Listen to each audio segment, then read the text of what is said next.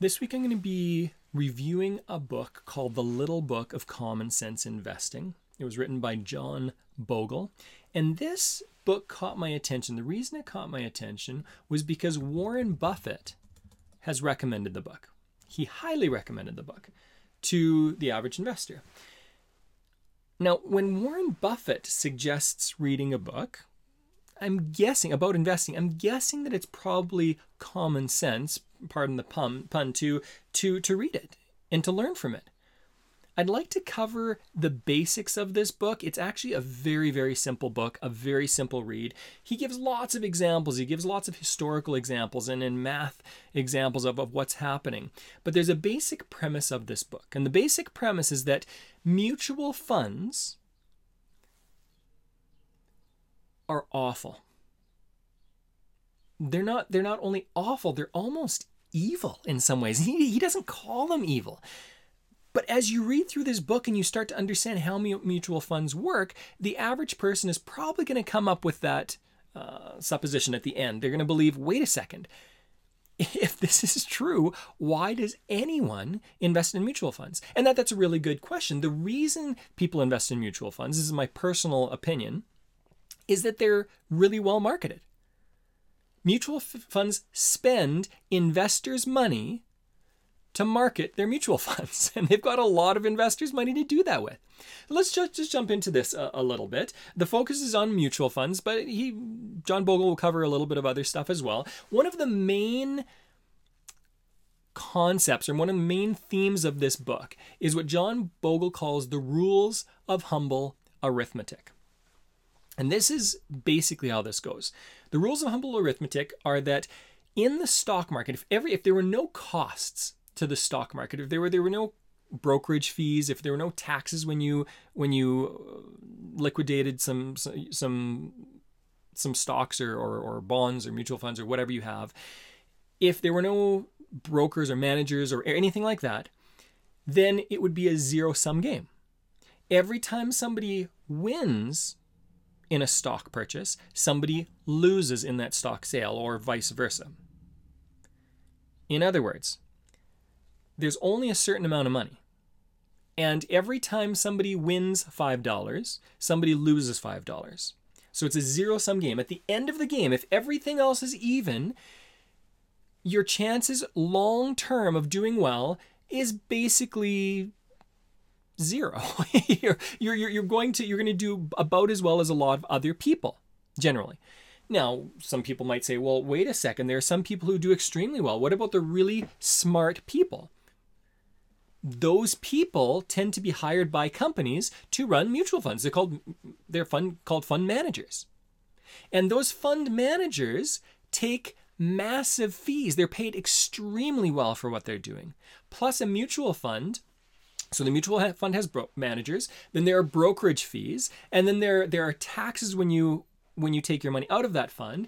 Plus there's the sales and advertising costs of that company who use your money, the investment money, part of it, to run their company. So you are paying for the company costs, and you are paying for the managers, and you are paying for brokerage fees, and you're paying taxes, and you're paying for sales and advertising and all these things. That's after the zero-sum game. His basic point, the rules of humble arithmetic, he states this over and over again, is that it's a zero-sum game before costs, but then after costs, it's a loser's game. And this is a direct quote from his book. He says, before costs, beating the market is a zero-sum game. After costs, it is a loser's game. And he comes back to this point over and over and over again. Now, maybe what I'll do is I'll talk about some other examples. Maybe somebody says, well, that's okay though. I mean, if I'm paying some fees, but this brilliant money manager, mutual fund manager, is able to beat the market by a bunch, then we're okay at the end, are we not? Well, no, you're not. There's actually a really interesting, I think it's about chapter 10 in the book. He talks about how there were over 350 funds since 1970, and he followed them. And what he found was that only two, I'm going to repeat this, out of over 350 funds, there were only two who significantly outperformed the S&P 500. I'm going to say that again because it's so important. in over 40 years of research by the time this was first written, out of over 350 funds, there were only 2 that significantly outperformed the S&P 500. Over 80% died because they were terrible. And then a ton just basically went around the market. There were only 2 that outperformed the market. Now, if 80% or over 80% died because they were poorly managed, and then there were another crazy amount, and there were only 2 that significantly outperformed, what that means initially, and he spells this out in the book, is that everything except for 2 funds did not do well as the market. If you would have simply invested in the market, in something that covers the entire market, then you would have done better than everything except for 2 of them, because other than those 2, everything else takes a percentage point. Everything costs money. They're taking the management fees. They're taking all the other, again, brokerage fees, and they pay taxes every time they turn over their own portfolios. Every time they decide to sell something and buy something, they're paying brokerage fees. So legitimately, there were only 2 that outperformed the S&P 500. Now, these are terrible odds already. Not only that, these 2 funds were managed by geniuses. Maybe you say, well, great, let's go find the geniuses. Well, guess what? As soon as the geniuses left the funds did terribly compared to the S&P 500. And until these geniuses were widely recognized, people didn't even know about the fund. So basically, what he's saying is that for a long time, these managers did well, and people didn't know about the funds. Only after they did well for a really long time did they know about it, and by then, they had almost left the funds anyway. So afterward, they were recognized, they left and the funds fell. And what he was saying was, even if you get in near the beginning, when you pull your funds out by selling the fund, when that genius manager leaves, you will end up paying huge taxes to reinvest in some other fund. So you get caught in every little way you can with mutual funds. Mutual funds, generally speaking, are a terrible idea. Now, there are a few other things that he talks about. This is the other major theme of the book. And the other major theme of the book is, okay, if mutual funds aren't the way to invest, and if investing in yourself is a zero-sum game, what do you do? What can you do? How do you invest in such a way that makes sense? And he quotes Warren Buffett multiple times in here. Warren Buffett has gone on record many times. What Warren Buffett has said in the past, this is before his wife died, was that, hey, listen, when I die, all of my portfolio, I'm going to basically put it into the S&P 500, an S&P 500 indexed ETF. Now, this is what I'm going to explain what an indexed ETF is. First of all, I'll explain what the S&P 500 is. The S&P 500 is made up basically of the 500 largest companies, publicly traded companies in the US. I'm going to repeat that. The S&P 500 simply follows, it's a number that follows the 500 largest companies in the United States. So it's already covering kind of the best of the best in many ways. Not only that, an index fund, and I'll give you the specific fund that Warren Buffett suggests. And this is all stated in the book as well. An index fund basically says we will not do better than the S&P 500 or worse than the S&P 500. We're going to mimic the S&P 500. We're simply going to buy shares of the S&P 500, and we are going to pay you dividends. What a dividend is every quarter or every whatever, usually it's every quarter. A publicly traded company gives you a dividend check. So based on the amount of shares you have, they give you a percentage back in cash. What Warren Buffett has suggested is that you buy an index fund that has dividends. And what that means is that it follows the S&P 500 exactly. What that means is that you're betting on the American economy. You're betting on American companies. Not only American companies, but the 500 strongest, or largest, I should say, American companies. What Warren Buffett suggests investing in is Vanguard's S&P 500. I'm going to repeat that just in case you missed it. Warren Buffett suggests that people invest in Vanguard's S&P 500 index exchange traded fund, ETF. And if you want the ticker symbol to make it easy for you, it's VIX. VOO. Okay? V is in violin. I have no idea what the V is in violin. OO. VOO as in voodoo VOO. If you simply invested in VOO, in VOO, you would do better than almost 100% of the mutual funds in the last 40 years, last 40, 50 years. It's amazing how well you will do if you make it simple. And this is why. The S&P 500 indexed fund is not managed. So you are not paying a bunch of brokerage fees. You're not paying a bunch of management fees. If you leave your money in the fund, you're not paying taxes on the actual value of the portfolio. You're simply paying taxes on the dividend checks. You're not paying money on advertising. You're not paying money for sales costs. You're not paying money for a bunch of turnover. What happens is you've eliminated the cost. And let's go back to the rules of humble arithmetic for a minute. The way you figure out what your income is, and there's a difference between gross income and net income. Gross income is how much money you brought into your household, or how much money was passed to you in the form of a check from your employer or from your from revenues in your company. What net income is how much is left over after all the costs. And in mutual funds, you are left with almost always very, very little. With the S&P 500 index fund that Warren Buffett suggests, that Vanguard's S&P 500 index fund, exchange traded fund, what you are left with is almost everything, because it doesn't have a bunch of costs associated with it. And over and over and over again, and John Bogle uses a ton of different examples, he says over and over again, the S&P is basically always better in the long term. The only problem is that in downtrending markets, there are other things that can help out. And I'm going to mention this. I don't necessarily agree with it myself, but I'll mention it because it's in the book. What he says is that he suggests a stock bond split of 60-40. 60% in the S&P 500 index and 40% in bonds, because bonds offer protection in down times.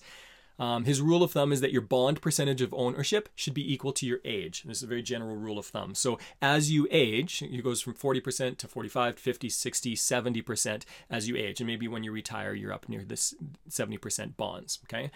Because bonds are a more guaranteed return in many ways. I'm not going to get too deep into all of this. He talks about a lot of decisions for investors and persons thinking to retire. He talks about what allocation should I have between stocks and bonds, which I just talked about. Should I have a fixed ratio or a flexible ratio? So should it always be 60-40, or should I flex? Where is the most value? It's more tactical allocation. And then focus on actively managed mutual funds or index funds. Here's what I'm going to suggest as far as a theme from the book. The theme of the book is that mutual funds are trash. Almost all of them are trash. This is my personal opinion too. Most of them are trash. Most of them are not going to perform the S&P 500. And even if they do, after all their costs, you're still going to be below the S&P 500. So just invest in the S&P 500. You now don't have to think about it. You don't have to reinvest anything. You simply leave it there. And I'm going to throw something that I'm trying to remember if he said this anywhere in the book, and I don't remember him saying this, but this is a really important strategy for investing. If you want to invest in the stock market, or invest in real estate, or invest in anything, I'm more of a real estate guy, but I've invested in the stock markets. I've made money, I've lost money, I've done a whole bunch of crazy things. But what I've found in a general rule of thumb with the wealthy of the world is the less taxes you pay, the less it costs you to earn the money and keep the money, the wealthier you become. This goes back to the rules of humble arithmetic in many ways that I was talking about earlier. What I'm suggesting is that if you can leave your money in stocks and never touch it, simply pull out the dividends, you are going to not pay taxes, because the only time you pay taxes with stocks in your portfolio is when you take money out. You don't pay taxes for the value of the stocks as it goes up. In the same way in real estate, If you buy a property for $100,000 and it increases in value to $200,000, if you don't sell it, you don't pay taxes on that extra $100,000 that you made. And the strength of investing most of the time is in leaving your money there. That's how Warren Buffett has done so well. Well, one reason, right? It's not the entire reason, but it's one massive reason he does well, because he doesn't take his money out. And this is a rule of thumb generally for all investing. If you take a bunch of money out, every time you make money, you take a bunch of money out, you're never going to be wealthy, because you're using that to fund your lifestyle. If you can simply put money away in a great investment over a long period of time and never take it out, you're not paying the costs of removing that. Now, if you're not paying the cost of removing it, taxes, and you're not paying brokers and managers and sales and advertising costs and turnover, if you're not paying for all those, all of a sudden what happens? Now you have a chance to have your money grow. This is why I'm putting this book in here. I don't care about the stock market, to tell you the truth. I don't like the stock market. I do not invest heavily in the stock market. I've got a few things that I do because the government makes it easy to make more money if I do certain things. So, and I'll talk personally about this. Canada has what's called a TFSA, a tax free savings account. The US has something similar. And the reason I invest some of this, and I actually don't invest in the stock market, but I could invest this in the stock market, is that I can now grow my money in a really unique way, but I'm controlled in what I can invest that money in. I can't invest that money in my little brother's business, for example. I need to invest it in certain things. I cannot invest it in my own real estate. Same with RSPs, 401ks, that kind of stuff. If you've got money in those, then you're going to have to be a little more creative, and there are creative ways to do this. I'm going to throw out another idea here, because I'm involved in the investing world, and that is, if you're interested, and again, this is not my advice for you to do. It's my advice for you to check out everything for yourself. If you don't listen to everything I say and go, oh yeah, Mark understands what he's talking about, I should just follow that. Don't simply buy S&P 500 index fund stock shares. Read the book. Make decisions yourself. Talk to your financial advisor. Most financial advisors are mutual fund salespeople, so you're going to run into some difficulty if you mention this book to them. I'm sure most financial advisors hate that book. Now, there are good financial advisors out there that understand about real estate and understand lots of other things and can give you other good suggestions. But what I advise you to do is learn, grow. What I'd suggest is that you spend the first investment you make is in yourself.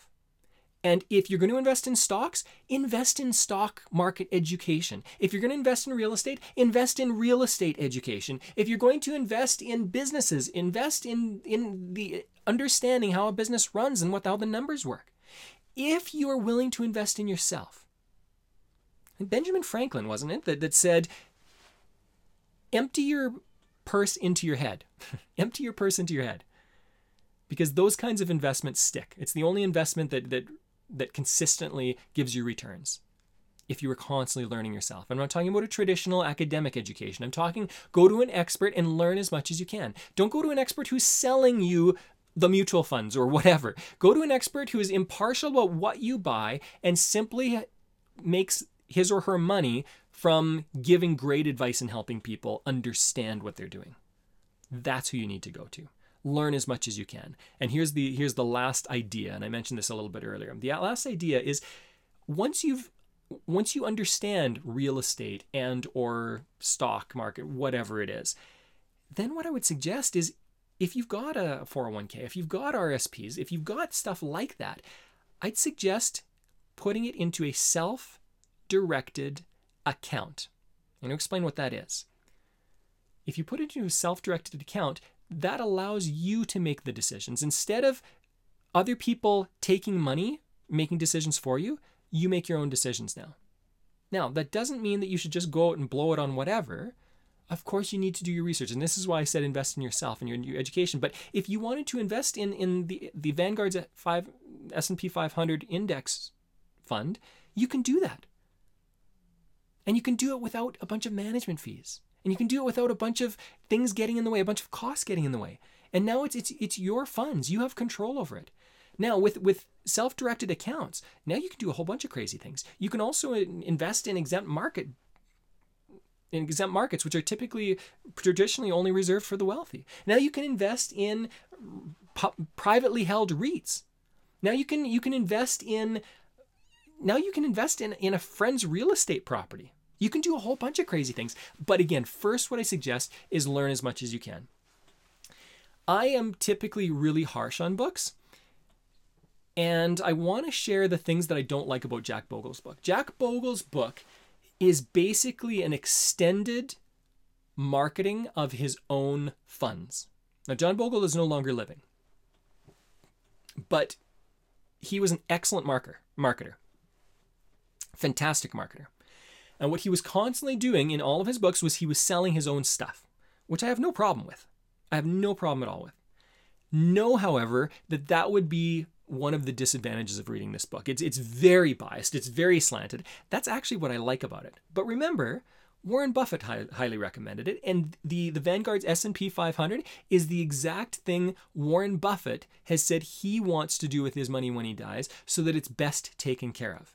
He trusts no other human being on this planet. All he trusts is the American economy, is bank on the 500 largest companies in the U.S. With that, I'll finish it off. It's a great little book to read. It's a quick read. It's fairly easy most of the time. Anytime John Bogle talks about math, he gives examples, and he's got little charts that help out in different ways. I would recommend the read, and I would recommend, again, invest in yourself. Don't even just trust John Bogle or trust me or trust whoever. Don't even trust Warren Buffett. What you need to do is learn and grow yourself so that you can use your mind. The more knowledge you have, the less costs are involved in investing. The less knowledge you have, the more costs are involved. And because now you've got to pay another professional. And that's what I'll leave you with. Enjoy your week. I hope this was a good review.